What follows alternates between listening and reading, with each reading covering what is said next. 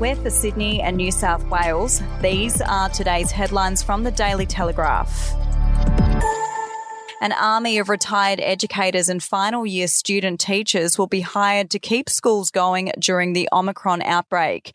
Premier Dominic Perrottet said this would ensure children are back to school on day one, term one. Recently retired teachers and principals, final year students and administration staff will be fast-tracked through accreditation to give schools a buffer to cover any COVID-related staff shortages. If you would like to read more on that story today, you can take out a subscription to the Sunday Telegraph at dailytelegraph.com.au or download the app at your app store. Paying more than $3 million for a house has become the norm in nearly 1 in 8 Sydney suburbs. And market analysis has revealed even more areas will cross this mark if prices simply grow at the same rate as inflation this year. It comes as low interest rates, housing shortages and the COVID pandemic combined last year to fuel Sydney's biggest housing boom in 3 decades. We'll be back after this.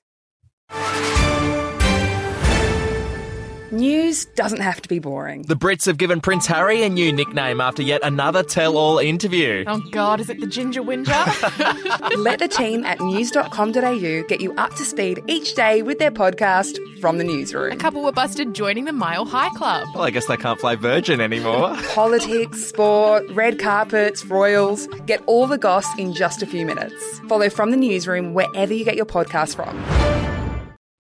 A leading vet has appealed to be allowed to import a COVID-19 vaccine for animals as he fears it's only a matter of time before infections among pets explode. Dr. Sam Kovac said he had been inundated with requests for a vaccine at his Southern Cross clinics as anxious owners seek to protect their furry family friends. And Radio King Kyle Sandilands has popped the question to his partner of 2 years, Tegan Kynaston.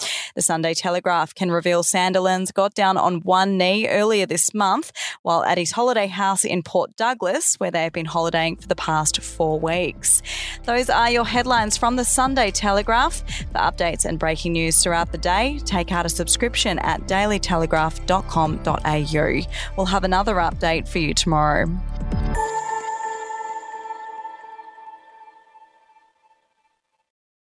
Australian history is full of colourful but forgotten characters, from alleyway gangsters to Cold War spies and eccentric entrepreneurs. There are hundreds of incredible stories of adventurous Aussies that never make it into our history books. Each week I talk to some of the country's greatest history authors, sleuths and yarn spinners to uncover the untold stories of some of our most interesting and offbeat ancestors. The show, In Black and White, can be found wherever you get your podcasts.